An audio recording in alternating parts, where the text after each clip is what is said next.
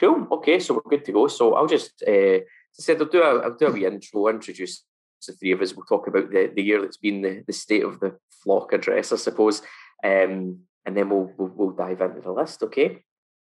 All sounds very, very good and well prepared and professional. Get a game face on. Right, okay. Right, mate, at the start. That's it started.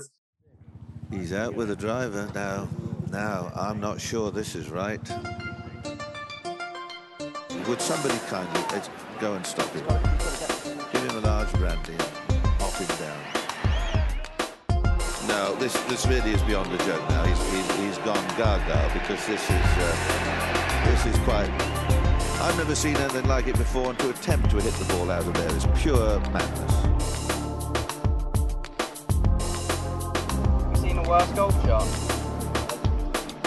No, answer the question. It's terrible. This could be good. Come in. This could be good. Looks better than it is, folks. Not bad. Hello, everybody, and welcome back. Welcome along to the long-awaited and kind of a little bit anticipated by some people return of the RACDG podcast, the podcast made by the RACDG for the members of the RACDG. My name is Gary Henderson, and I'm joined, as always, by the president of this here society, Mr. Crawford Anderson. Dylan Crawford, how are we this fine evening? I'm fine. I don't know if I'm allowed to say anything. I got told off for talking too much the last time, so I might just sit here in quiet, dignified silence just to keep everyone happy. We're here to please the people, Crawford. And I don't think it's all we do. Would please the people more than if you followed through in that promise. Rob isn't with us at the moment, but we are joined this week, and it's really the kind of main reason for the return of the podcast this week, at least by, how was I going to do it again? By Danilo Nakwi.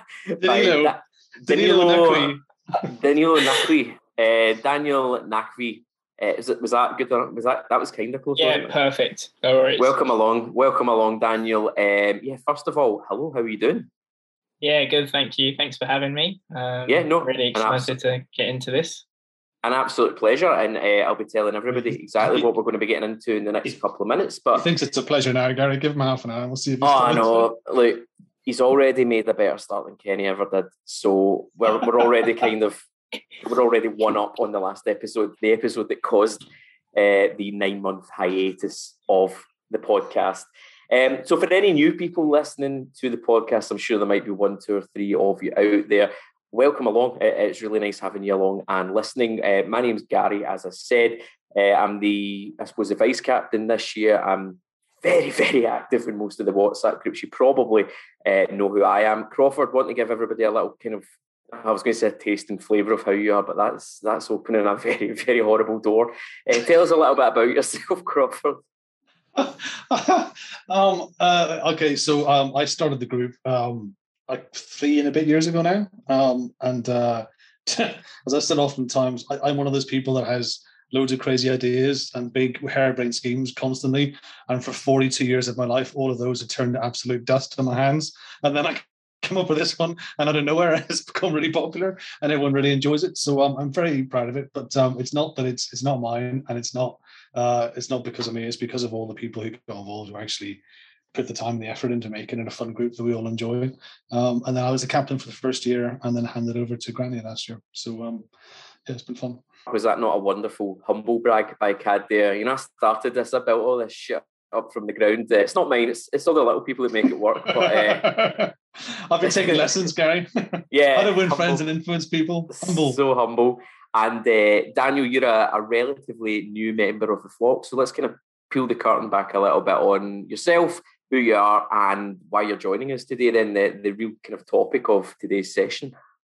Yeah, so I joined the flock in July after meeting this year's captain, Matt Wabe, at the Gogs Trophy, where we were abandoned by our third player. So I had to endure 36 holes with Matt, which was great fun. And he kept telling me about this, all these trips that he was going on. And I thought he was talking about a missus or a partner, and it just happened to be a bunch of 200 lads that he was playing golf with all the time. So I thought, oh yeah, I'll have a bit of that, and so I joined the group, and didn't look back since. And I'm kind of quite like Cad in, and I'll be very specific in how I'm like Cad in the fact of the kind of harebrained ideas, kind of get knee deep into stuff that probably ultimately doesn't matter for a lot, but kind of it excites and interests me to the level where I produce this kind of crazy top 100 list, which hopefully we'll be talking a little bit more about today. Yeah, and that's exactly what we're going to be talking about today. It's the Flock Top 100. Over the past couple of weeks, if you're in any of our WhatsApp chats, you've probably seen Daniel badgering at you and everybody else to get in your Flock Top 100 list. He's been asking everybody for their top 20 golf courses, specifically with the idea of putting together this top 100 list. It's not a top 100 golf courses in the UK list. It's not based on the golf course or any of your other kind of normal metrics for your top 100 list. This is all about you guys, what courses you've played, what you've loved, what you've enjoyed, and where you want to go back to. So we're going to be running through that top 100 today, revealing the top 20 and obviously the very, very exciting number one spot of the Flock's favourite golf course. And I cannot bloody wait to get through it all. But what we'll do before we get into that, Cad. And it'll be Cleve. It's Cleve. Surely it's Cleve. Isn't it Cleve? The unofficial home of the RACDG. But what we'll do before we dive into that, Cad, it's been 9 months or so since we've spoken to the dozens and dozens of fans of this podcast. What's been happening? How's your year been? Shit. You know what? I got to a point. Well, I've played over 105 rounds of golf this year, and I've played 51 new golf courses that I've never played before in 9 months, which is a fair old stretch, if I say so myself. Over 105 is a very specific number. That was like, you ever watched that Alan Partridge quote? I've got 104 friends. I've played it over 100. No, it's because I use that whole 19 thing for GPS, so it tells me how many courses, like how many times it's been used in the year. So I know it's on 105, but I also know that there was 1 or 2 times that I played and I didn't use it because the battery had run out. So I know it's just a little over 105. But I played 91 new courses, which sounds great, and I've had a great time. But my golf has been terrible. So your goals at the start of the year, if I remember, was the main one was to break 80. How did we get on? I lipped out for a 79 once. Did you? Yeah. Where? New Zealand club. And it was in the final of a competition that I play with Fergus Gilmore.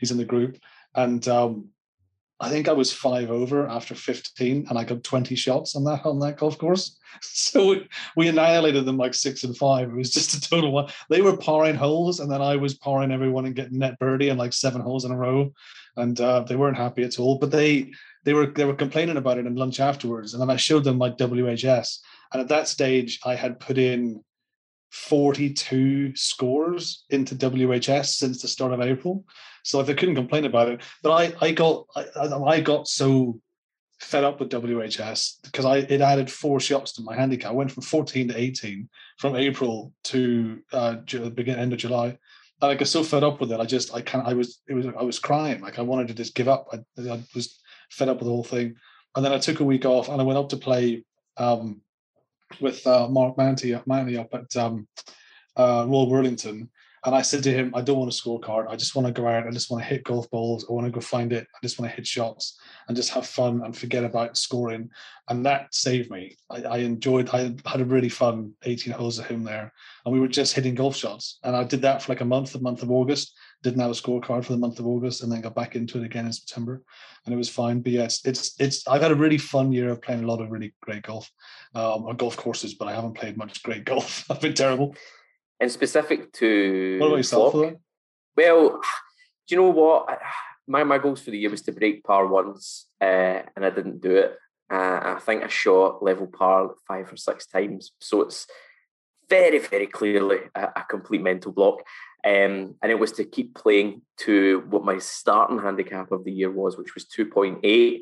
The World Handicap System, when it came in, dropped me from 6 down to 2.8, which I had no right of being, and I wanted to have a right of being there by the end of the year. And we got there in 2.9 at the moment, so we're kind of there or thereabouts. So I had a pretty good year, but the main thing golf-wise I enjoyed about the year was all of the flock events and all the meetups and all of the majors and all that sort of thing. So for maybe somebody that's pretty new to the group, Crawford, or that hasn't experienced that before, let's just take a quick look back through 2021 in terms of the flock majors, the events, highlights, lowlights, and that sort of thing. So you've probably got a better memory on these than me because you were at them all. Who was our kind of 4 major winners, locations, and some of the other notables through the year?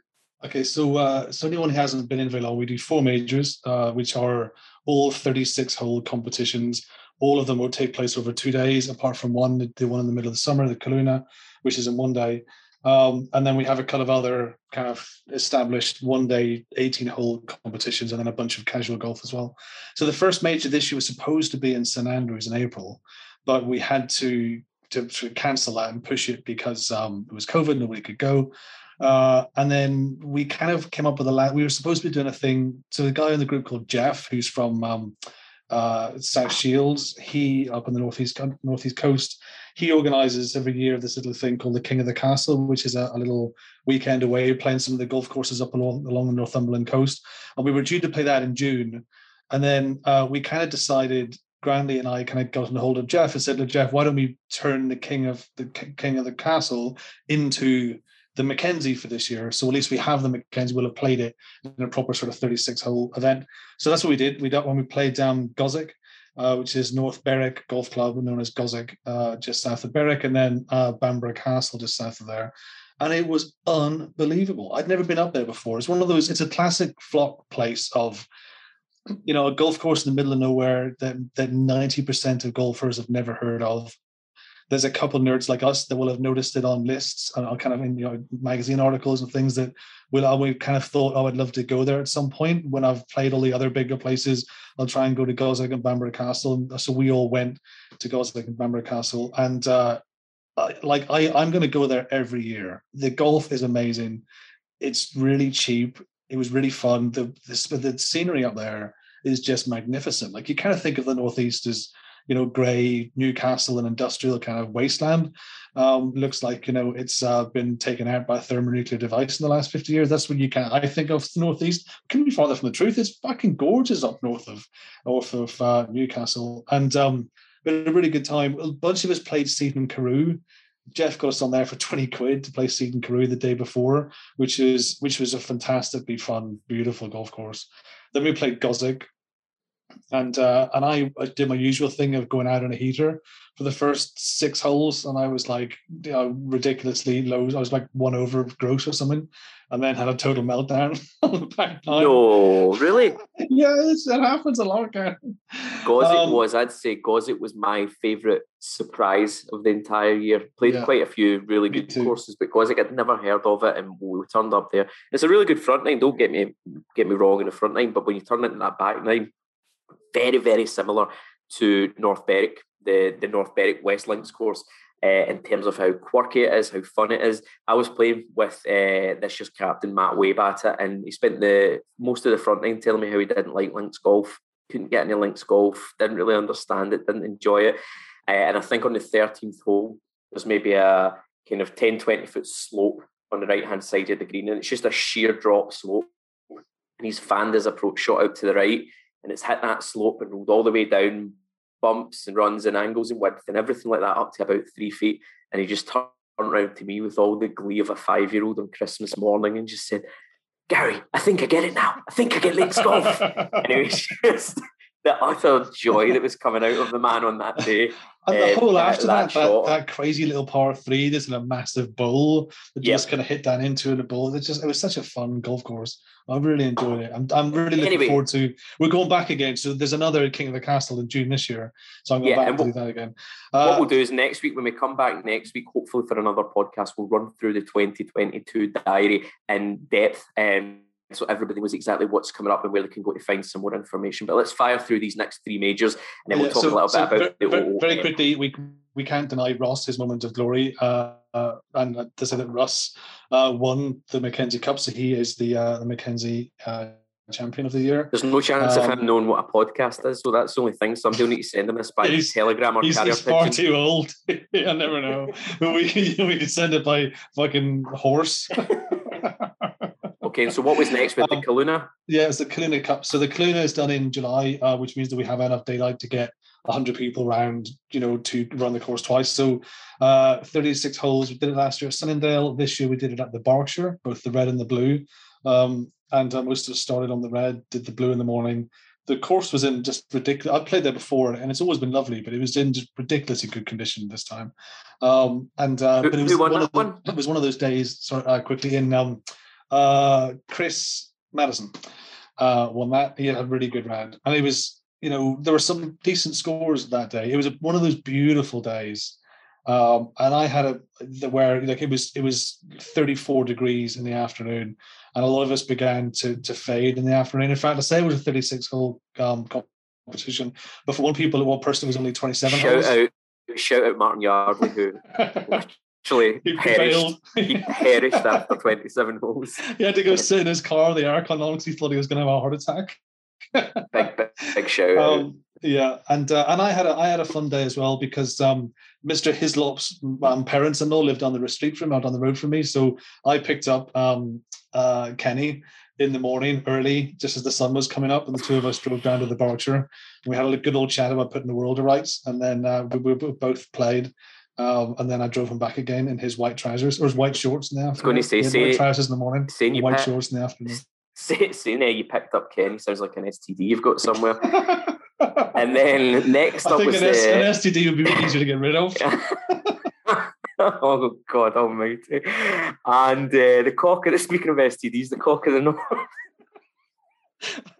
That's seamless, guys. So at the cock of the north, I'll do this one, Cad. We went to Allwood Lane Moortown down in Leeds. It was the same weekend as the Leeds weekend, and we could hear an ABBA tribute band playing from the actual golf course, which was incredible. But Allwood Lane Moortown, which are both two wonderful, both Mackenzie courses, courses.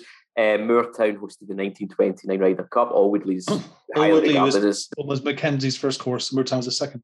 Both outstanding courses. Did not expect them to be as good as they did. Did not see Leeds as a hotbed of golf. And then in between the two rounds, we had a great night in the Village Hotel.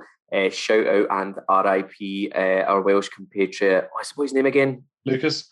He's apparently still in the Welsh group, but just not in the main group. He got us discounts in the hotel and then disappeared and didn't come. And then we got in the hotel. We had the function room to ourselves. We had 40 odd of us all set out in tables, dinner, drinks. We had the PGA Tour event of that week on a big screen, and we had a bloody great night. So that was the cock of the north, and then the shut at the end of the year, Crawford.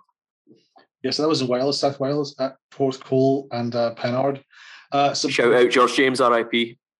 That's right. So I'd never played golf in Wales before, so I was really looking forward to doing that. A few of us played Pyle and Kenfig the day before, which is great. And stayed in the Village Hotel in Swansea in the night before. We split it, so some people did Pennard the first day and some of us did Porthcawl and then swapped around the next day, which we do a lot these days because it allows us to get more people into the competition. And John Arshan and I had ourselves a day at Royal Porthcawl. We were playing together in the same group. So you did. And so he and I were both playing in the semi-final of the Abercrombie, which is the match play competition we do for the southeast of England.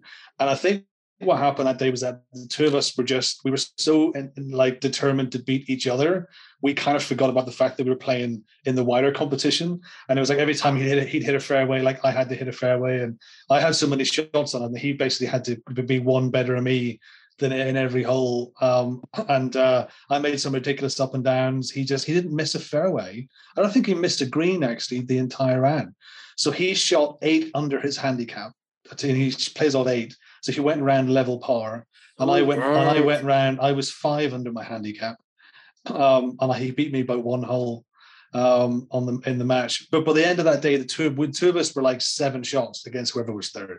Yeah. So we got into Pennard the next day, and it was just the two of us playing a game again, and I was in the group behind him. So we went out. Porthcawl, incidentally, blew me away. I totally fell in love with it. It's a beautiful golf course. Pennard, I also fell in love with, but very different reasons. Porthcawl's a perfectly manicured, beautiful, like championship golf course. Pennard has got cows and sheep walking around, and it's just scruffy and weird, but just magnificent views. And by the time I got to the 9th tee in Pennard, I was level with John. I'd caught him up on the 9th tee, and then I was kind of bumping around in the back 9, and then we're getting down to the very last holes, and John eagled the 16th Pennard. And then that was him gone, and then I made a total mess of 17 and 18. So John won it very deservedly, played some really, really good golf for both days, and got his trophy to become the championship golfer of the year in the service station on the M4. Why was there no trophy? There was no actual trophy presentation. Yeah, it's because we did both. We did 2 teams in different like one group in Porthcawl, one group in Pennard. So when we finished in Pennard, there were still people in Porthcawl, and the guy that had grandly had the trophy, and he was in Porthcawl.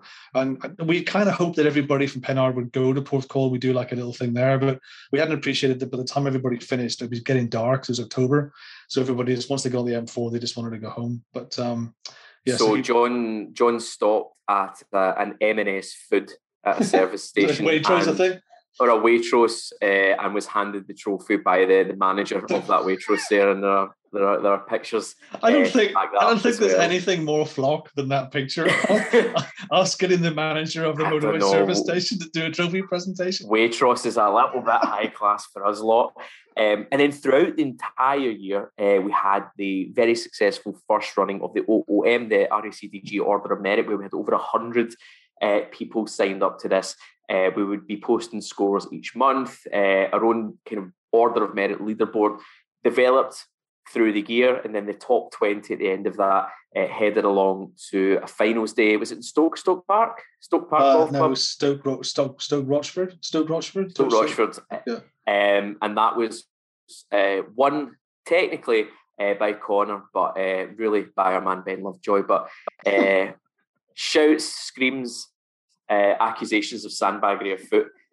Put them aside, Connor was the rightful winner of the OOM. But again, that's something that's going to be run again in 2022. It's hugely successful last year. As I said, over 100 people were involved in it. So we'll hopefully have the same sort of numbers again this coming year. What's amazing about the OOM is that it kind of turns every round you play with another flocker or just with somebody else into something that matters. Like nothing is really just a kind of casual knock. I don't know, mate. I took the huff with it in June, and I just gave up. Well, I did, but I took it. I was blaming it for the fact that my WHS was getting worse and worse and worse. Yeah, because every game I was playing was for the OOM. Which is a couple of petty, immature children, Crawford. Just really? Say it how it is. What, yeah, me? A couple of utter children. But we'll be back again this year. But overall, I think as a flock, as a society, I think this was very much a year of settling in, bedding in. Yeah. Through 2019 and a lot of 2020, it was pandemics. Things were growing at a pretty alarming rate. We didn't really know, behind the scenes, did we want to be this small society of really good friends and community? Did we want to grow and there would be thousands of people? There was obviously conflicting opinions on either side of that, and we kind of got stuck somewhere in the middle of it. Whereas I think 2021, a lot of our events, a lot of our get-togethers, a lot of our meets, a lot of the personalities involved all kind of settled in a little bit. We kind of embedded what we are and what we kind of want to do going ahead. So I think for 2022 coming up, and shout out Matt Wabe's done an absolutely brilliant job so far of pulling together all of the main events. We've got a couple of Scottish events which I've been trying quite hard to organise as well. There's some down based in the southeast. There's some Irish events come together. So I think we kind of are in a position now going ahead into 2022 where we know where we are. We've kind of settled into what we want to be size-wise. As a community, most of the guys are all kind of friends. A lot of people have now actually met in real life and played with each other, which makes it a lot more difficult to get into arguments online with them, which is fun because, as I was saying the other day, whenever somebody like, I don't know, Matthew Pittman starts his shit with me, I remember that he's 6'5". I've played golf with him. He knows where I live and he could destroy me by clicking his fingers. So things like that certainly help. But I think we're in a really good place going ahead. It was a great year. You know, some of the best days out I had last year were just not even the events, not even the big planned events, just rocking up to somewhere, you know, like Turnberry or like North Berwick, places that I would never have the opportunity to play for £10 without the flock and be able to turn up there, play with 3 guys that have made an 8 or 9 hour drive from Surrey and just have a great bloody day out of it. So I'm looking forward to plenty more of them in the coming year as well. And as I said, next week we'll probably do a little podcast, Crawford, me, you and Mark, talking about the year ahead. We'll maybe rope Mr. Wabe in to talking us through the events and the majors and see what we've got in store for 2022. Yeah, I'm looking forward to this year. It feels very much like we've matured now. We kind of know what we are. We know what the events are, and I'm looking forward to the shot being played for the 4th time, like the 4th. Yeah, on it. It's going to feel a bit more kind of, definitely. It's illustrious. That's it. Yeah, I still have the base of the trophy. I'm still going to give. I've had that for 3 years. What's going to be really good as well is playing the Mackenzie and somebody actually winning it without a massive fucking asterisk on it. Because I think that's been 2 or 3 asterisks in a row. Daniel, you've sat there incredibly patiently while Crawford's rattled on about his last 12 months. Very quickly before we dive into the top 100 list, how was your year of golf? How were your goals? What were your highlights? And what are you looking forward to this year? Yeah, it was a year of like falling back in love with the kind of game in terms of, you know, meeting people, enjoying just the process of playing, getting involved with the society. I think I played like 140 rounds of golf and something silly like that. Didn't play as many new courses as CAD, but kind of got myself stuck into open competitions, which the flock will know about. Just kind of trying to enjoy playing and kind of got my handicap down to 3.1 now. Nice. So good. Yeah, and this year I'm just trying to get my scoring average down because it's a bit high. But you said you noted there about open competitions. Just before we dive into the top 100, this is a great little resource that you've put together that anybody that's in any of the WhatsApp chats can get or request from you. Do you want to just give us a quick run through what that is? Because I've been using it. I've shared it with some of my mates already as well. So let us know what that is. Yeah, so I've got a website called The Golfing PhD because I'm doing a PhD and all I do seem to do is play golf. So it seems like a pretty good brand to go with. On there, I've collated over 200 open competitions. They're mostly 36-hole things because I think that's where you get the most value. Open competitions are great for really any ability. You basically get the course to yourself. You get the best hospitality. And it's cheap, so it's a great opportunity to meet new people. And that's where I met Matt as well. I met Wabe on an open competition at GogMagog. So, you know, you don't know who you'll be able to run into, good or bad. I played one open this year, and it was the Ely. I'd never played Ely before, and I was really excited to play it. And I played, it was about maybe 35, 40 mile an hour winds on a links course, and I played maybe my best ball striking round of the year, maybe top 2 or 3 ball striking rounds of the year, playing off a handicap of 2. And I shot 78, played out my skin, was really happy with that. And the guy that I played with was a 7-time club champion at Ely. And if he's listening, which he won't be, massive shout out. But he shot 65 in the first round, and I've never seen anything like it in my life. I had to maybe 20 or 30 yards past him. He was quite an old guy, but his long iron and short iron accuracy and his putting was just outrageous. So I'm very excited to play more opens because I would not have seen anything like that with anybody else that I knew. A lot of people disappeared after the first 36 and didn't want to go back out. So it was me and just him that played the second round together, and his wife was caddying for him, and they were very, very meticulous, like walking out the pace of everything. So it took us 5 hours to play our second round as a 2-ball with nobody in front of us. And whenever he held the putt, like he was giving his wife a cuddle and a kiss and stuff, and it was very PDA as well. So I felt like the most third wheel prick in the world. And then a few times when he was out like pacing out his shots, I would just walk over to his wife, and she was a footballer. She played football for Stirling Women's University. And I would just walk over and start trying to chat to her, and he would just edge over and like stand right in between the two of us and be like, "What are you asking her?" I was like, "Mate, I'm not trying to like make moves on your wife while you're here in the middle of a round of golf." But, I'll do down the clubhouse afterwards. Yeah, I know that was a long 5 hours, but it was very good to see somebody on a golf course with an actual process, and it made me kind of screw the nut a little bit and think about shots a little bit more. But that's a complete aside, and that's the one thing I said I wasn't going to do, was take rambling asides, shout out flock feedback. So Daniel, let's dive in to today's topic. Just before we move on to the thing, Gary, just really quickly, talking about things that happened last year. Did you join any new golf clubs last year? Me? Yeah, you. Did you join any new golf clubs? No, I didn't know. Oh, I did. Did you hear about the golf club that I joined? Yeah, that I joined. Did you not? I thought did you not replace somebody that died up there? I heard somebody at Dornoch had died, and you just jumped into his grave. I'm planning to replace somebody who dies. So I'm waiting for someone to die, and then once that person dies, then I'll jump into his place on the championship thing. So hopefully it'll happen soon. Crawford, I'm going to let you gloat about it a few times, because selfishly I'm hoping to come up with you a few times to Royal Dornoch and play it. So you're not going to meet any resistance from me here. It was a very proud moment. I'm very happy. But yes, Crawford, ladies and gentlemen, has joined Royal Dornoch, so you can stick him on your list with Colin and with Alan as your go-tos to annoy people with DMs for when you're coming up to Scotland to play some of the big courses. Honestly, I think everybody should join a golf course that is 834 miles away from where they live.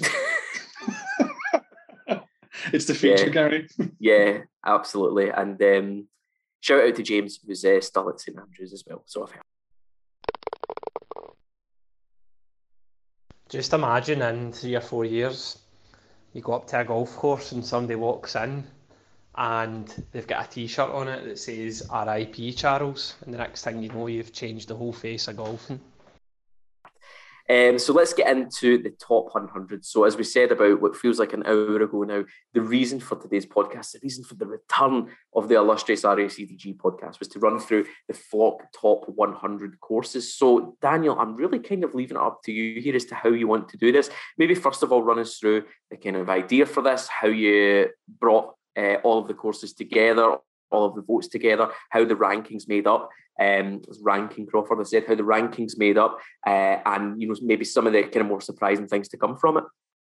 Yeah, sure. So kind of the idea stems from the quite atrocious NCG top 100 list that kind of filtered around the WhatsApp, where famously, and the Gogs members won't be too happy about this, but Royston placed above Gogs. Come on, baby, come on.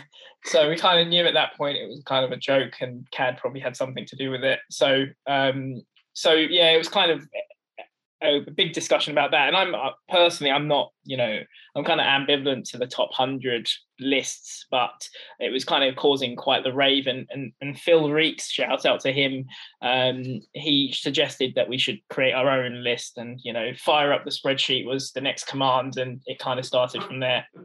So how we did it was me, Phil, and Rod Thomas, who was the kind of behind the scenes. And what we did was we asked people to send us their top 20 favorite courses, and we kind of kept it vague because we wanted the flock to use their imagination with what favorite means. Probably in the future we could be a bit more refined with that, and maybe say it's more about the most fun rather than the best. But we got the top 20. There were some people who hadn't played 20 courses because they were new to the flock or new to the UK GBNI, so they hadn't played 20 courses here. There were some who were very adventurous to send me courses I'd never heard of, trying to pass them off that they were Welsh or Irish or something, but they were actually in Spain. So those didn't get included. So what we did was we allocated for your top 20, we allocated it on a 20-1 scale. So your first pick would get 20 points, second 19, third 18, and 20th pick would get 1 point. That kind of, instead of doing something like Formula One where it was like 25, 18, that sort of thing, it meant that people could change their minds, which once I emailed them back and told them that I've received it, they often did. So thanks to all the people who did that. So that wasn't annoying. I mean, it's all part of the process, I suppose, isn't it? You put your neck out on the line, and this is what happens. For the people who, let's, for example, some people gave us only a top 10. We only ranked them, allocated them points 20 through 11, and we stopped there. So and that only happened on very few occasions. And then we put together the top 100 list that you'll see on the front page of when you look at it yourselves is a compilation of the total points. So it's however many people put down that course, and it's just a total amount of points that that thing accrued. It's not weighted in any way. There are lists further down the kind of page there which you can look at that does account for weighted points. So things like the amount of picks it had and the points per pick, and that multiplied through, so you can have a look at that. But the list that you're going to see is just total points. So what you're telling me, Daniel, is that you didn't attribute more weight to the decisions that I'd made and the picks that I'd made. I'm a little disappointed with that. I would have thought that mine would have counted for at least 5 or 6 times what everybody else had put. I mean, to be honest, from what I was told and what I was told to do, you're very lucky your picks are in there, to be honest. The thing is, Daniel, he's got a point, because he's seen far more of these golf courses than anybody else has. For a square, yard by yard walkthrough, he's seen far more of any of these golf courses. I'm guessing by the time that this podcast goes out, that we'll have a general release of the list itself, so people should hopefully be able to kind of read along to the list while listening to this, or at least know what everything is. I want to give a huge shout out, straight away, number 93, the Belfry. That's really exciting to see the Belfry in the top 100. But what I thought we would do, Daniel, is I think we need to pass a list amongst some certain people in the group of who voted for the Belfry, because their future in this group needs to be in serious jeopardy. The list I can't comment on whether I know that and can get that very easily for you. But what I thought, rather than running through 1 to 100, because we would be here all night as it is, we'll very quickly pick a couple of our kind of favourites and notables from 100 down to 20, and then we'll run through the top 20 itself. So I'm just looking just now. The main thing I'm noticing here is there are a lot of Scottish golf courses in this, and based on the fact that the Scots in the group are maybe outnumbered about 4-1 by the English, I was expecting a lot more English courses, so I'm pretty excited to see Scottish courses. I'm seeing even places like Turnberry King Robert the Bruce, Turnberry's secondary course. We've got Blairgowrie on there at 86. That's shout out Kung Fu Kenny's Blairgowrie. Grant's favourite golf course in the entire world, Grunt Hutton, Ladybank, which he raves and raves on about. Steve McGregor's home course that I've been very, very lucky to play a few times, and it's going to be the host of the Battle of the Border Bastards in May, Kilmarnock Barassi. We've got winning Gary's home course, Leaving Links there as well. Crail in at number 66, and then all the way up here, we've got probably one of the more controversial ones, which I'm a big fan of, and I'd like to hear your thoughts on this, Crawford. I know you've not seen the list, so I'll talk you through this bad boy, okay? 26, Kingsbarns. 25, St Andrews New Course. 24, Ely. 23, Muirfield. And then 21, the St Andrews Castle Course. So the St Andrews Castle course ranked above all of those championship courses or real kind of people's favourite courses. Muirfield, Ely, Kingsbarns, St Andrews New, all ranked below the St Andrews Castle. And just to add to that, number 32, Carnoustie Championship course as well. So what we've got here is St Andrews Castle course is the 6th highest ranked course in Scotland. What do you make of that? Okay, I think that's just a statistical anomaly because we don't divided by the number of votes. So I think what the thing is, when an awful lot of people go on trips to St Andrews, your 3-day links course will be play the new course, play the castle, and play the new of the Jubilee. So an awful lot of people in the group have played the castle course, which means they've probably got 9th or 10th or 11th from 20 people, as opposed to Carnoustie may have got second or third from 3 people that have played it. That's the only thing I could. That made far too much sense from you there, Crawford. I was hoping for something a little bit more outraged, a little bit wilder, a little bit more scattergun. Well, yeah, I mean, I would say that it makes the entire mockery of the entire thing. So we should just get up there and go home. How we can have it above Muirfield and Carnoustie is bananas. We should probably not share this openly outside the group because it will be sources of mockery. Yeah, well, another one I'm quite surprised to hear, Cleeve Hill, which gets obviously rave reviews across the flock, the kind of spiritual home in England of the flock, only made it in at number 71 of 100, and I'm pretty shocked at that. I thought that would be coming in top 15, 20. It is an interesting one, though, because I didn't put Cleeve in my top 20. I love Cleeve. I joined it. I'm a member. And I play it as often as I can. And I think it's really, really fun course. And I think that it should definitely, once they finish kind of doing a lot of work to it, like getting the greens back to good condition, I think it should definitely be in the top 20 of, a top 100 of England, official kind of proper, properly done, fucking magazine things. But I didn't put it on my top 20 just because there are 20 other better golf courses in the British Isles, or in GB&I. So I can understand that. I can understand it. I mean, I'm glad that it's there in somewhere. But it's but I think when you've played a lot of places, it's not top 20. Daniel, the numbers from 20 kind of up to 100, what's kind of stood out from you? What maybe shocked you, or what really kind of flashed itself at you from that 20 to 100 kind of range? Yeah, I guess I probably should have said this at the beginning, but we had 64 people contribute, and there were 304 courses in total that were picked up. So that's, it's pretty sizable. But the reason I say that, and the reason I tell you that, is that we don't really have enough data. I mean, it's kind of the talk of the 21st century that we don't have enough data. But the reason why you're seeing, St Andrews Castle above, your Millfields, your St Andrews New and Kings Barn, is because 11 people have played St Andrews Castle, and only 10 people have played Kings Barn, and only 9 people have played Carnoustie. So where it and you've got to take into account the 9 people who have played Carnoustie have probably also played other great courses. So where they rank that on their list of other courses means that it probably falls down a little bit. Whereas if more people have played it, for example, the top course in here, which we'll name later on, has 35 picks out of 64. So there's a kind of imbalance there, and we see that a lot with the northern/Irish courses, where they're just people haven't gone there, so they don't know.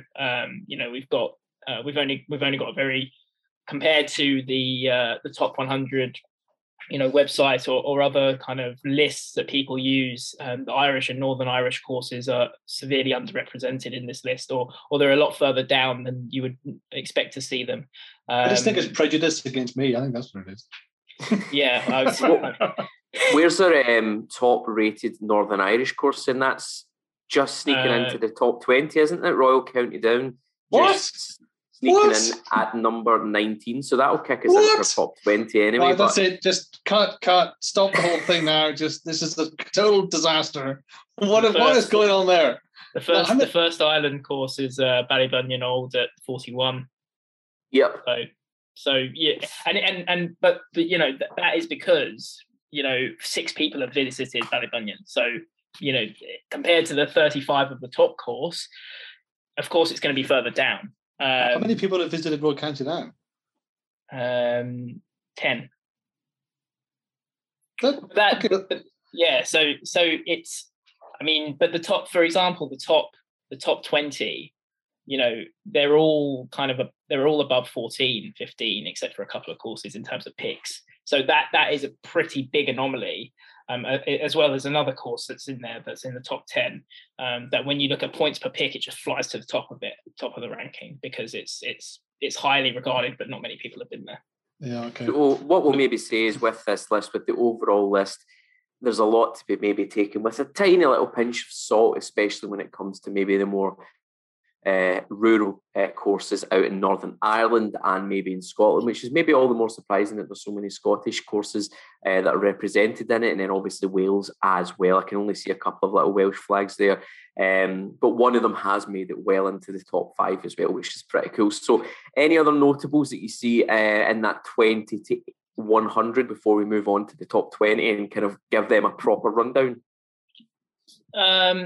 No, not really. I suppose, there's no Shire, which is probably a good thing. There's that actually made the top of the top 100 fountains in golf list, thankfully. So we're all good with that. Top 100 worst golf courses in England. I mean, the list, I think, from the people that, have seen it or been involved in it, say the list is pretty fair and reflective. Given that I'm not someone I'm a pretty ambivalent to the top 100. I'm kind of looking to. I'm happy that Littlestone is 62nd above, West Lancs, for example, and I'm glad it's above Cleve Hill, because from at least there's some sort of pride in that. So yeah, no, I think it's a pretty fair list overall, and I think the top 20 will be interesting to dive into. Yeah. So Crawford, you've not really seen this list anyway, so I won't ask you about the 20 upwards, just from a purely Scottish perspective, because to be honest, I've not played any of the English or Welsh courses out with Goswick. As I said, it's nice to see such a big representation there. We've got all 3 Gullin courses have snuck into the top 100. We've got the St Andrews Old, New and Jubilee have all snuck in there as well. Scots Craig, London, Leven. So that Fife and East Coast is really pretty well represented. Dunbarney snuck into the top 50. We've got Prestwick, Western Gales, Gleneagle Kings, Royal Aberdeen. And then, as I said, all the way up to number 21 with the St Andrews Castle course. But let's dive in then to just the top very quickly. 20. Out of Gullin 1, 2 and 3, what's first, second and third out of those 3? Gullin 2 is first in that list, and then what's funny is that's quite interesting, because Gullin 1's obviously the mega championship course, but everybody that's played them has all said that they enjoyed Gullin 2 more. And I've only played 2 and 3 obviously, but I thought 2 was outstanding. So it's interesting to see. Gullin 2's in at 51. Gullin 1's at 91 and Gullin 3's at 97. So a lot of people liked 2 a hell of a lot more. That's interesting, because obviously that's a bit of a more, because I imagine everyone is like, if you've played all 3 Gullins, then you're going to rank them. It's not as if it's an anomaly because no one's played there. Like, it's the same. Yeah. Same thing. We've played all 3 courses, and to see amongst the flock which ones we prefer. I mean, I prefer 2. I love 3 as well. On Gullin, if anybody's interested, we have the official Scottish RACDG Club Championship on Friday the 3rd of June. We're playing Gullin 2 and 3. It is cut off at the moment at 38 spots, but a few other people have been asking about it, so I'm going to get in touch with Gullin in the next week, see if we can extend that. So if you are interested in it, do drop me a wee DM. Top 20. So what's interesting one last thing to say, Gary, sorry. One last thing to say is that we had to, with the whole top 100 list, we had to eliminate any kind of shithousery which could take place. Which what? Why? Yeah, I mean, so somewhere like Dukes and Royal Worthington Newmarket were both only picked once, but they both scored 18 points. So they kind of rose to 126th and 127th on the rankings, although only one person had been there. So we created like a minimum threshold for the amount of picks that made it into the top 100. And so that was chosen at 3 because that was where we could get we chose 4, I think we only got a top 95 or something like that. So it's worth mentioning the courses that also made that threshold but didn't creep into the top 100. Those were Glasgow Gales, Camberley Heath, Kilspindie, Bow Desert, Woodbridge, Knoll Park, Woodall Spa, Bracken, Fairmont, Kittocks, Sheringham, London Club Heritage, Walton Heath New, Aberdovi, Seacroft, SNA, Stoneham, and Woburn Marquez. So those were the ones that also made the criteria but didn't have enough points to. Well, there's not a shit course among them. You know what I mean? They're all good, so I can understand why. What we should do is, because I've tried to start the top 20 about 4 times, we should just cut the podcast here and just like not tell anybody what the top 20 is.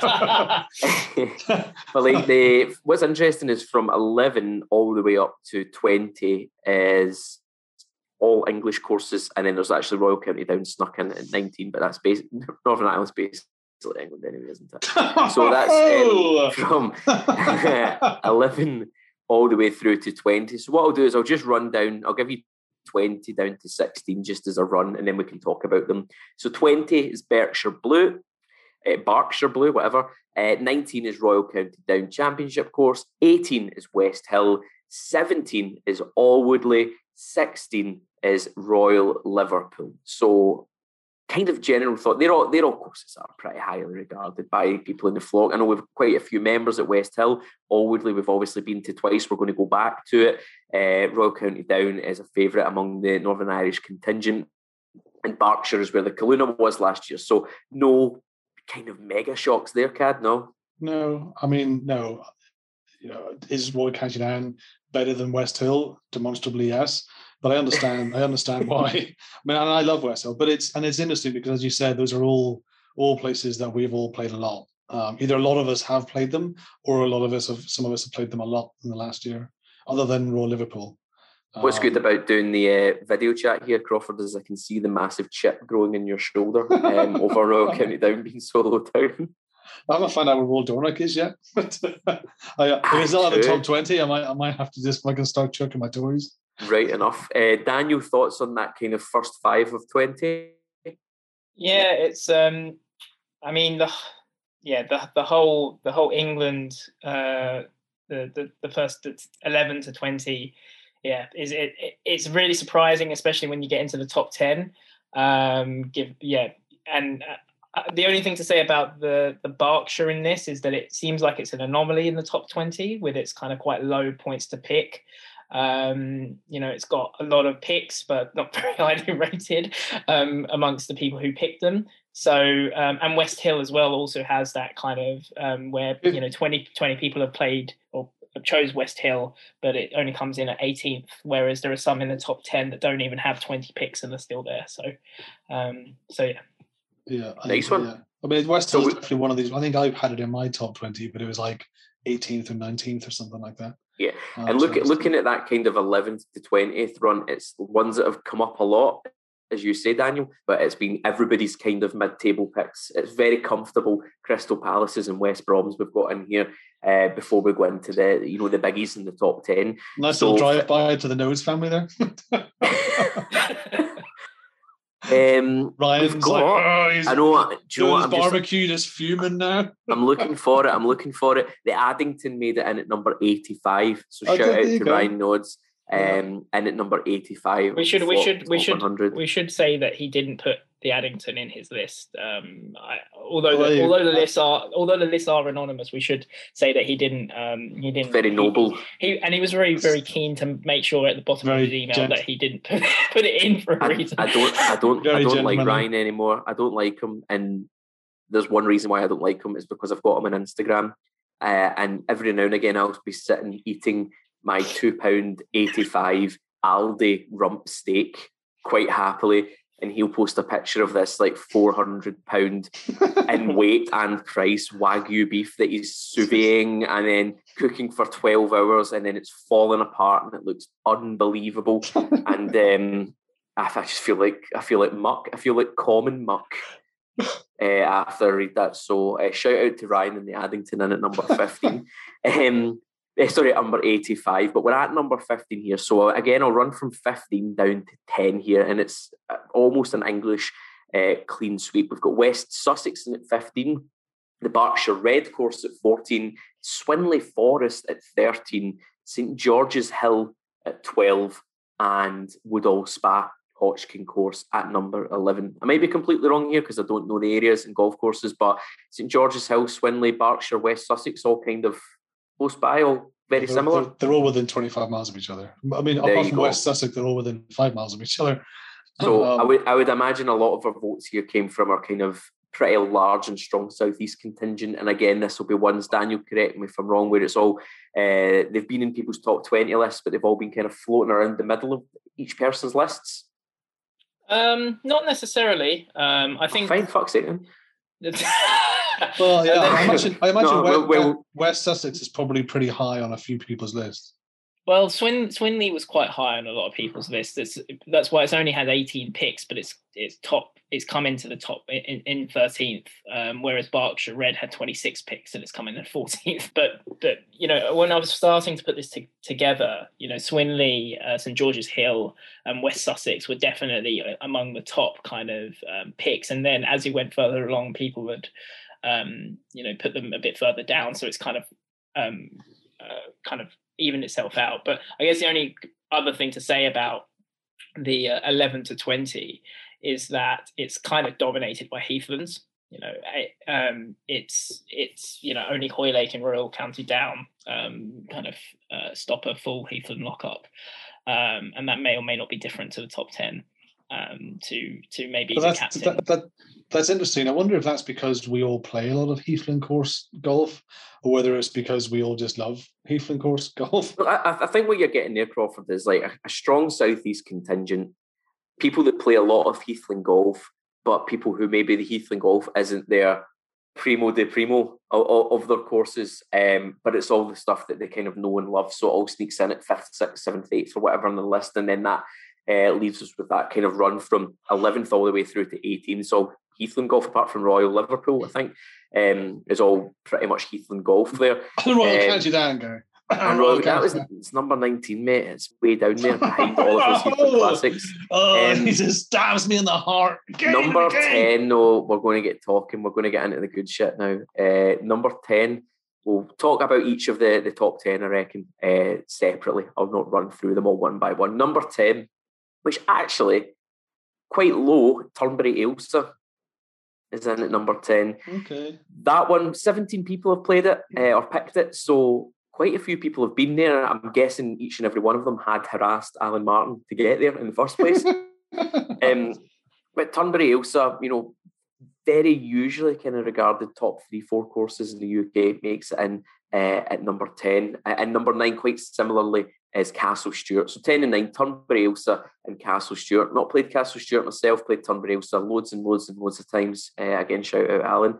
What do you make of that? I know, fuck's sake. What do you make of that 10 and 9?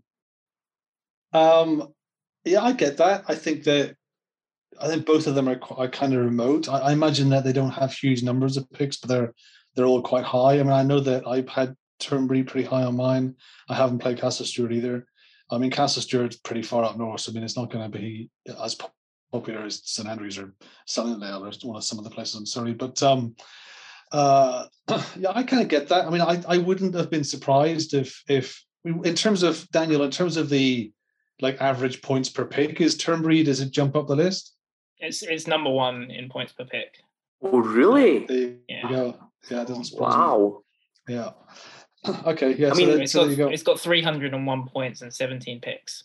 So, to the shock of absolutely nobody, Turnberry Ailsa is a very, very good golf course. Yeah. I mean, it's heartbreaking because it's owned by a total cunt, which means you don't want to play it. But it is unbelievably good. Yeah, that day that you and I and Conway and Alan played, I spent there, Gary, was one of my top 2 or 3 days of the last couple of years playing golf. It was just, the course is just spectacular. That stretch from, is it 4, where you hit the coast with the par 3? From about the par 3 where you will find it everywhere, and I hit that shot to land on the green. Do you remember that one? Yeah, I remember that one. That hole there all the way along the coast down to 10 or 11 or something like that. It's probably the best stretch of golf. Because the golf holes are all really, really strong. Yep. But then you're next to the coast as well, and you have all the rocks, and as you get down to the lighthouse, it's just spectacularly good. And what's great, and I was lucky enough to play it Christmas Eve, shout out Dave Kerr, is that Turnberry King Robert the Bruce, I would say, is probably the best second course of any of the kind of big courses. I know we've got Berkshire Red and Blue, but and there's a few, I don't know, there's a few 36 holers where the courses are in kind of level pegging, but as a, quote unquote secondary course beside the championship course, Turnberry King Robert the Bruce is up there with any of them. But that was 10 and 9. So Turnberry, I feel like I'm doing a radio chart countdown there. That's Turnberry Ailsa in at number 10, Castleshire number 9. Number 8, Royal Cinque Ports at number 8. I know nothing about Royal Cinque Ports, so Daniel, I'll let you tell us a little bit about that. Yeah, so Royal Cinque Ports had 317 points and 24 picks. When I was putting this together, it was initially coming in quite high or not at all. It was kind of that sort of thing, and then it kind of came in mid-table for a lot of other picks. But yeah, it's a great course. It's a great test of golf. I've been fortunate to play it enough a few times. It's tough, it's a traditional out and back. It's really good. It's really tough, but it's very charming. I mean, I loved it in the way that I didn't love Royal St George's. I can appreciate Royal St George's as a really good championship golf course, but I didn't love it.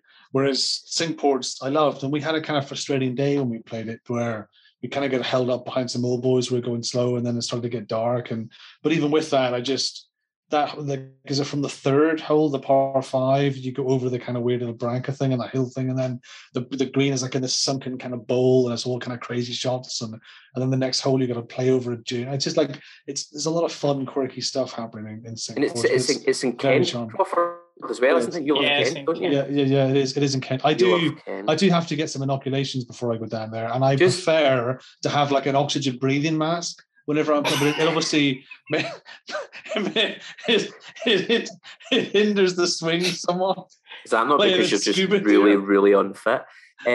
Just off the top of my head as well, just to contribute to this part, did you know that the Confederation of Cinque Ports is actually a historical group of coastal towns in Kent, Sussex and Essex, and the name is Old French, meaning 5 harbours. It was originally formed for military and trade purposes, but is now entirely ceremonial. So that was just a little So you're reading it off Wikipedia. No, just a little nugget. I'm trying to think, what are the 5? So it's Dale, Hythe, Rye, Dover. Is it Dover? And what's the other one? Hastings, New Romney, Hythe, Dover, and Sandwich. Oh, there you go. That's the most boring bit of audio I've ever done. And number 7, Royal Dornoch Crawford. Number 7. There you go. 7. R.I.P. Charles. Am I comfortable with that? I'm okay. Bear in mind that 25 points with 19 picks. So again, it's got the lowest number of picks in the top 9. Yeah. So the lowest number of picks at 19 picks. So again, this is one I'm guessing, Daniel, that ranked pretty strongly on the people that have picked it. Yeah. I've had the good fortune of playing it in an open, no less, and really, really enjoyed it. It was my top pick for a long time, but it's fallen down the rankings a little bit. Mine, but yeah, it's great. Yeah, I mean, it's no. To be honest, you wouldn't want to know what my first pick is. It's Tenby, but yeah, but no, yes, it kind of performed similarly to Cinque Ports, but it had a lot less picks, 5 less picks than Cinque Ports. But unsurprising for me for it to be in the top 10, maybe arguably should be in the top 5. Yep. For a course is that far north, I mean, an awful lot of people have just never been up there. I think it must be doing pretty well. I mean, I know that I think it was second for me. Yeah. But even though I'm a member there, I don't know if I've mentioned that. Did I mention that? But number 6 is Sunningdale New, Crawford, to cut you off there before you get started. Sunningdale New, and at number 6, and then number 5, North Berwick West. North Berwick's probably my favourite golf course. I don't know if it's the best back 9 in the whole of world golf. It's probably the most fun golf course in the world, and I absolutely love Colin for getting me on it numerous times, and I hope he will again this year. North Berwick is number 1 or number 1A for me. I can't actually remember. And if you've not played North Berwick, even if you need to pay, I think they do twilight rates through the summer of about £100 to play, and it's worth every single penny of that. You will not have more fun on a golf course. So that's North Berwick at 5. Sunningdale New at 6. Again, very little knowledge on me on that one. So Daniel Crawford, Sunningdale New, run about the right place at number 6. Well, a lot of people. So you know, there are obviously two courses at Sunningdale, and a lot of people try to be contrarian in voting the new. As no, in golf in our chat, people try to be contrarian, and I mean I frankly, in that respect, frankly, don't care. But I kind of picked up on it on a few people, and they were like, "Oh, really? You know, I try to be," and I'm like, "Great, we love that." No, I've not played it, to be fair, so I can't comment. But yeah, it wasn't surprising to see Sunningdale in the top 10. Both the courses, anyway. We'll see how far up Sunningdale. Oh, don't spoil it, for goodness sake. Well, I mean, it was obvious, wasn't it?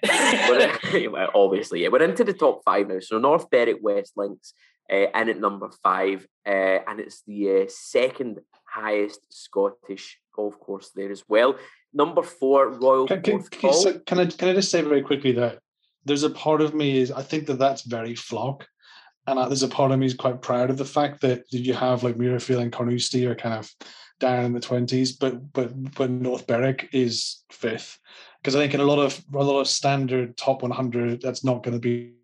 It's the opposite situation. It's going to be the opposite around. That's the thing. Am I wrong here in saying this? Because I'm very hopefully, shout out to me writing a piece about North Berwick for the Links Diary in the next year or so, and I've got this kind of feeling in the last maybe 2 or 3 years, North Berwick's really kind of come to the forefront a lot more than it was previously. Now, I wasn't playing a lot of golf, prior to 2018, so it's just one of those ones that was never really mentioned, in kind of casual circles, alongside your St Andrews, your Carnousties, your Royal Dornocks, your Turnberries.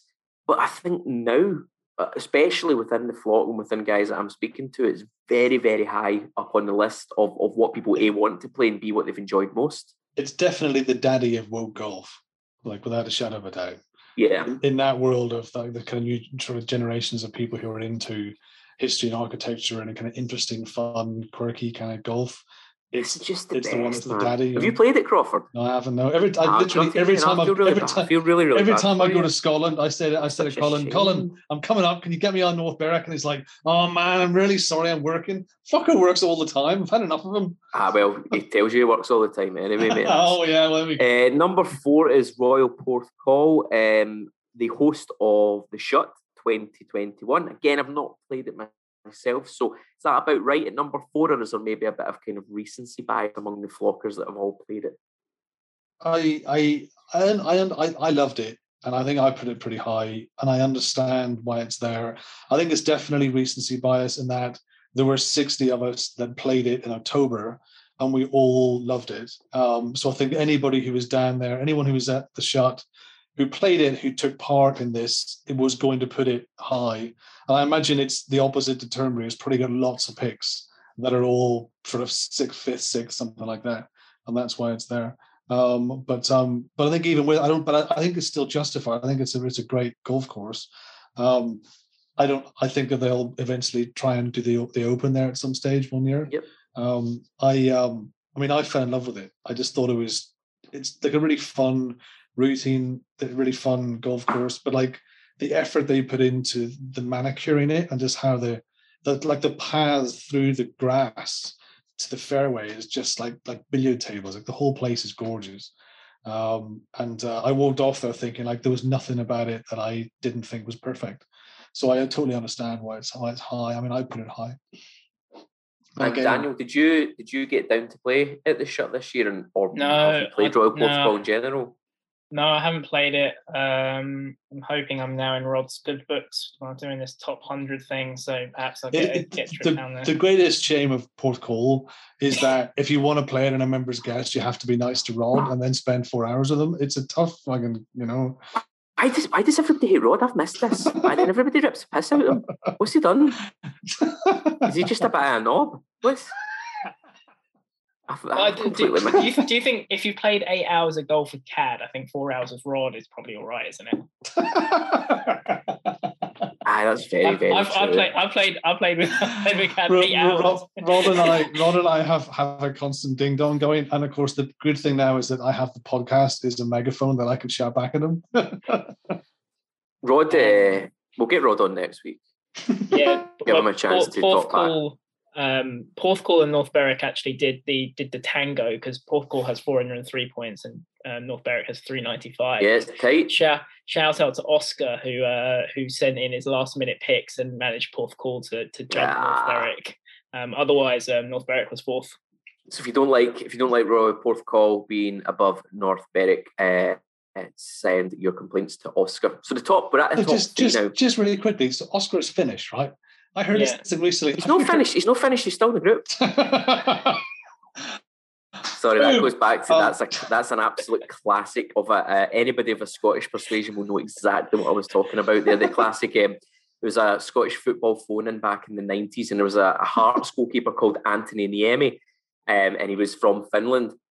And somebody phoned up this football phone-in and said, I'm looking at the Scotland squad, and I'm looking at the call-ups, and I'm seeing Colin Hendry in there, Gordon Dury in there, but what I can't understand is why no call-up for Anthony Niemi? And the guy goes, no call-up, he's finished. He goes, he's not finished, he's only 28. And then was the greatest inadvertent bit of banter on the Scottish football phone-in of all time. Anthony Niemi? Aye, I don't know why he doesn't get a game. For Scotland? Aye. He's from Finland. He's what? He's Finnish, isn't he? He's not finished. He's only 28. No, not finished. He's from Finland. What do you mean? That's where his nationality is Finnish. He's from Finland. He's not Scottish? No. Oh, I thought he was Scottish. Have you heard that there's like a proper conspiracy theory that Finland doesn't exist? Well, yeah, I've heard that as well. But apparently the Japanese discovered loads of fish in the Baltic Sea, so they pretended there was a country there so that nobody else would go and fish it. And the Trans-Siberian Railway was a deal done with Russians to ship the fish from the east coast of Russia. Guys can hear a lot more about this on our very special QAnon podcast that we're going to be doing next week as well. It's a kind of offshoot to this one where we talk all good things, conspiracy theories. Oscar's got a lot to answer for, if that's true. So we're at the top three now. And what I might do, Daniel, is ask you to talk us through the top three without telling us what courses they are. So a little bit about the points and the picks and how close it was on those top three spots. Actually, do you know what? I'll do the top two because three's by a distance away. So number three is Royal St. George's. 26 picks, 411 points. I've heard it's crap off the front tees. Shout out Dave Hewitson at Your Golf Travel. Again, not something I've been anywhere near in my life. Royal St. George's number three, that sound about right? Yeah, I had the good fortune of playing it in my first flock meetup event at the end of November. We did play it off the front tees, but I enjoyed it anyway, mainly because it was level par front nine. And then like 6 over back, but we won't talk about that. Can I just very quickly point out that there was a little Ireland meetup at Royal County Down in December, and we went up to the starter and we said to the starter, what tees do you want to play off? Do you want to play off the front tees? And he went, yeah, only if you want to cheat. So Royal County Down, you have to play off the championship tees, otherwise you're cheating. Daniel, he's just completely discredited your level par front nine there. It's all right. Well, Royal County Down is 19th in this list, so it doesn't seem to matter. Very fair. So Royal St. George's in at about number three, about right then, Daniel. Yeah, I'd say so. I think compared to what is number one and number two, I think it's. I think also when you bear in mind, it's probably the best links course in the southeast, and most of the members live in the southeast. So I'm sure it's got lots and lots of votes as well. I understand that. And the top two, I don't think are going to surprise anybody. What may be the surprise or the topic of debate is the placing of the two of them. So, in no particular order, the top two are the Old Course at St Andrews and Sunningdale Old. Cad, what you actually know, don't you? I was going to ask you what you thought each one was, but you know what it is. How close was it, Daniel, before we reveal which is which? How close was it? What were the kind of metrics making up the two of them? Where were the votes coming from? And any other interesting info before I reveal number one and number two? Yeah, it wasn't close at all. Yes. There was a solid 70-point gap between number one and number two. Number one had 35 picks, number two had 33. So there's kind of no excuse there for why it would be. How much do you think the personality and the sheer drawing power of James Allen had to do with this? I think he did actually participate. I think he put St Andrews Old as his number 1. Did he? And his number Really? 2 and number 3 and number 4 and number 6. No. He puts St St Andrews Old Course on a Sunday, St Andrews Old Course on a Monday, not St Andrews Old Course on a Tuesday. No St. Andrews Tuesday Old Course That on was a his Wednesday. 20th. That was his 20th pick. St Andrews on Tuesday. No, it was. It was when I was doing the list. It was not surprising that these two were going to be in the top 2. It was just a matter of which way round they were going to be. For a time, the one that is second was first by a long shot, and then people realised that the other course existed, and that kind of shot up to the top. Was that one of the things that people came in and asked to change their picks because they'd forgotten about it or something? No, it was just that I don't know who had. The people who had initially put their picks in probably just haven't played it, and then later on it was quite surprising actually that when I was doing the list how far down the top course was when I was collating it. I think it was 40th or 50th down the list in terms of number of courses before it came in for the first time. So, but there was a strong bias as to why that was, because of the people who were contributing the first couple of things and where they're located. So I'll leave it to you, Gary. And were those two way above the third place? Yeah. Yeah, so we had 100 and 130 points. Yeah. So Royal St George's was 411 total points. Sunningdale Old at number 2 was 543 points, and then St Andrews Old Course was in at 613 points. So if we're looking from maybe number 4 all the way down to number 12, the gap's like 100 or so, and then the gap between number 3 and number 1 is 200. So it's by far and away the top 2, St Andrews Old and Sunningdale Old. Probably not to the shock of anybody, but I think there will be some pretty spirited debate in the group over the differences between Sunningdale Old and St Andrews Old. Were they the ones who had the most number 1s from people then? Yeah. I mean, the fact that they both were except for Royal Porthcawl, they were the only ones that were in the 30s for the number of picks. So they were basically breaking nearly 50% of the total kind of cohort. Most people kind of voted them either 1, 2, or the contrarians who were voting Sunningdale New is better than Old put it down as 4th or 5th. That's grand. That's 100% grand. Absolute nonsense. Sunningdale and the two of them, there was no one who put these courses below the top 10 from my kind of who did put them in. So there was no one who was putting like St Andrews Old as 20th, and I don't know, Royston as number 1. I mean, it's just a fact of the matter, I don't really see much utility to kind of going into too much depth in Sunningdale Old and St Andrews Old. But when we've done podcasts in the past, Sunningdale Old and St Andrews Old have always been people's number 1 and 2 in their top 5 anyway. So that's about as obvious as it was going to be. And I don't think there's anything that we can really say to add to what people know about St Andrews and Sunningdale. I think, Crawford, you did something in the first heat. St Andrews is something, but I don't think that's worth going into again for the 1 millionth time, although it was still my favourite ever moment on a golf course. I think we should focus more on what I did on, was it the 13th hole where I parred the hole without hitting a single golf shot? You parred you parred the hole and you hit 3 golf shots, but every one of those golf shots came off the very bottom of the club. You topped the tee shot. You topped the putt. You topped the tee shot. You thinned an iron. You thinned another iron, and then you topped a putt into the hole from 20 odd feet. Absolute nonsense. That's standard golf, Gary. That's how I play. Absolute nonsense. Right? Do you know what, Daniel? This has been absolutely brilliant. The fact that you've taken the time and the effort to put this list together, it's a fantastic list. The website looks amazing. I'm just sitting looking at it just now, the full detailed view of the top 100 list, all the total points, the picks. If you're listening just now, we will have released, hopefully, this list by the time that you hear this, and you can go on and run through all of this and argue about it to your heart's content in the group.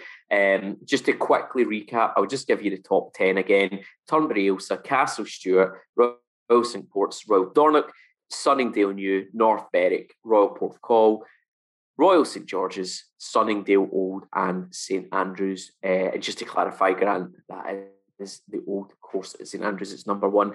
Daniel, was there anything else that came up? Anything else that you wanted to discuss or talk about, in relation to the list, the votes, the people that were voting, the demographic, that sort of thing, before we kind of wrap things up? No, just to say that if you do jump onto the website when you have a look, there's a whole raft of stuff on there for you to have a look at. We did ask you, obviously, for your wildcard picks as well. Shout out Gary, who never got back to me about that. Do you know what? Mine's I've not got a wildcard because mine would probably have been Anstruther, but I actually had that in my top 20 anyway. And then other than that, I just couldn't really think of anything that kind of deserved that status. So I did see Anstruther got a shout out in somebody else's wild card. Let's look at them actually. I forgot about the wild card, so let's actually just open them up and we'll see some of the wild cards. Did you say, Daniel, that there weren't very many wild cards that were repeated? Most of them were one-offs? That's cool. Yeah, mostly one-offs. There was only 5 of them: Bamburgh Castle, Blackwell, Royal Blackheath, Royston, Sunningdale Heath, that were voted twice, but apart from that, they were all voted only once, which I think shows the uniqueness of the flock and how, how they get around and that sort of thing. We even have the St Andrews, putting course, Himalaya putting course. Oh, that's an amazing shout. So, yeah. What I need to do is do a quick mea culpa here, because I said Grant Hutton's favourite course was Ladybank. It's not, as Kinghorn, and that is in the wild card, so I'm guessing that's come from him. We've got just a few of the other notable ones. London Scottish, Wimbledon Common. I watched a very good EAL video on that recently. I didn't know anything about it, and it's super interesting. We've got Kilspindie, we've got Scottish Wise, we've got Durness, Eyemouth, Forfar, Glen, Golspie, Call, Anstruther, Arbroath, Barra.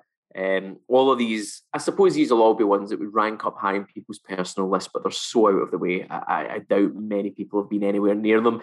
Then we've got things like Royston, as you say, Daniel, Sunningdale Heath, Bamburgh Castle, Braid Hills, Blackmoor, Beaverbrook. You can tell I'm reading these in alphabetical order here, all the way down to Sherwood Forest, Seaton Carew, and Shooters Hill. So again, there's a big list of about 100 of these wildcard picks as well, which are all really good fun. And do you know what? You could actually make a pretty good little to playlist of that, of if you wanted to go around the country and play a lot of off the beaten track courses and a lot of quirky courses of that bad boy. I picked Kington. That's the one I did. Kington was my wild card. I loved it. But this has been, super, super interesting, Daniel. The fact that you've kind of taken the time to not only build the website, put this list together, be patient enough to take in everybody's picks and then their second picks and third picks, and then chase people up by direct message who don't reply to you. Me apologies. I'm in quite a few WhatsApp groups. It's been absolutely brilliant talking through them with you as well. Other than that, Crawford, have you got anything you would like to add on the Flock Top 100 list before we move on and wrap things up? No, we're good. I think it's been it's definitely an interesting exercise.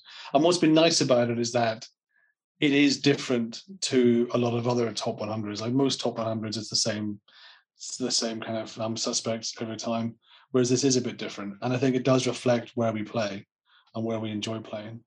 I mean, it's brilliant. So I'm hoping, Crawford, that the podcast is a bit more of a regular thing going forward. We might have some rotating hosts. Shout out Ryan Kane, Ben Swantonbaum. Maybe in a couple of weeks or maybe next week we'll come back and we'll look ahead to 2022. For all of our new members, we'll take a look at what's coming up, what you can get involved in, how to do that. And then maybe we'll look at some of our goals for 2022 as well, some of the things that we want to achieve in the game of golf as well.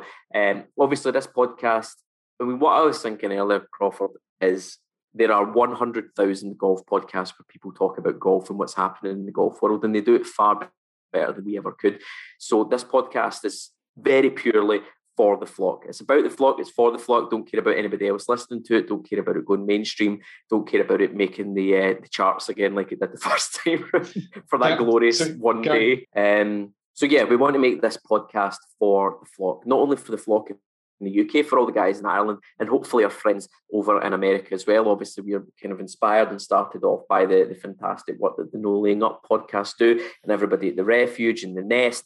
And now things look like they're getting very exciting there with the Roosts as well. So if there's anything we can do in terms of tying in with that, I feel that we've built at this side of things a pretty amazing community as well in the last couple of years. So, I'm very excited for the year ahead. And yeah, that's something that I want to talk about in the next few weeks, Crawford. Yeah, absolutely. So next week when we get Matt on, and he can talk about what's coming up this year, but he can also explain things about the Roost because he's been dealing with that with NLU. I don't really have a clue. I think there are some people who listen to the podcast who are in RACDG chapters in America. And one of the things that I think I'm really keen to do as we start to come out of COVID and as we all start to move around the world a little bit more is to start, having a bit more contact between the different chapters. So we've got a few people from who are American, some of the guys from New York, and sort of other parts of America that are coming over to Scotland this year, or coming over to the UK, who are beginning to contact us and say, look, can I, jump into your WhatsApp groups in the Scotland and in the Ireland groups, and then kind of get into the chat to kind of arrange some casual meetings now they're over. And hopefully as time goes on, we'll start being able to do that whenever we go over to the States, go to New York or go to California, whatever, go to meet people over there. So I'm keen to get some of the American people involved in the podcast. Do you know who listens to this? Some people in. Do you know who listens to this? Who? Cody out in No Laying Up. He listens to this. Does he? Aye, messaged me saying I listened to it. So shout out Cody. Good to hear you again. But no, feedback, guys. Obviously, we asked for a lot of feedback in the podcast before we brought it back. Very much taking that on board, and hope that you found this to be much more palatable on the side of bullshit and nonsense, and be a bit more kind of golf-based and interesting. Well, I've managed to keep the innuendos out for an hour and a half. We've keep it out for an hour and a half. There you go. There's a wee bonus one for you. But yeah, I mean, keep the feedback coming, guys. We do, also in all seriousness, appreciate it to take it on board because we want to just make this as entertaining as possible for you guys, and we want to make it almost like a kind of notice board for what's happening in the RACDG week by week or month by month, where you can dip in, listen, and have an idea of what's happening. So do get your feedback if you've made it this far across to us in any of the WhatsApp chats, and we really appreciate you listening. But other than that, I'm just going to say once again, Daniel, amazing work. Thank you so much for doing that, and thanks for coming on today. Yeah, thanks for having me. Happy to have done it. It's a great list. And I'm sure we'll get you on some other time to talk about one of your other projects down the line, because I know you've got plenty going on. Producer Mark, once again, thank you very much for coming on and sitting so patiently over the last hour and a half or so. Do you want to say hello? Hello. Yes, there he is. We've got him on. Finally! Yeah. And Crawford, thank you very much for reining it in for 90 minutes. Yeah, I mean, I would normally say thank you to you too, Gary, but I don't think I'll bother. But yeah, that's brilliant, guys. As I said, if you enjoyed it, do let us know. Do tune in next time. We'll be back again very soon. But for now, you can all fuck off.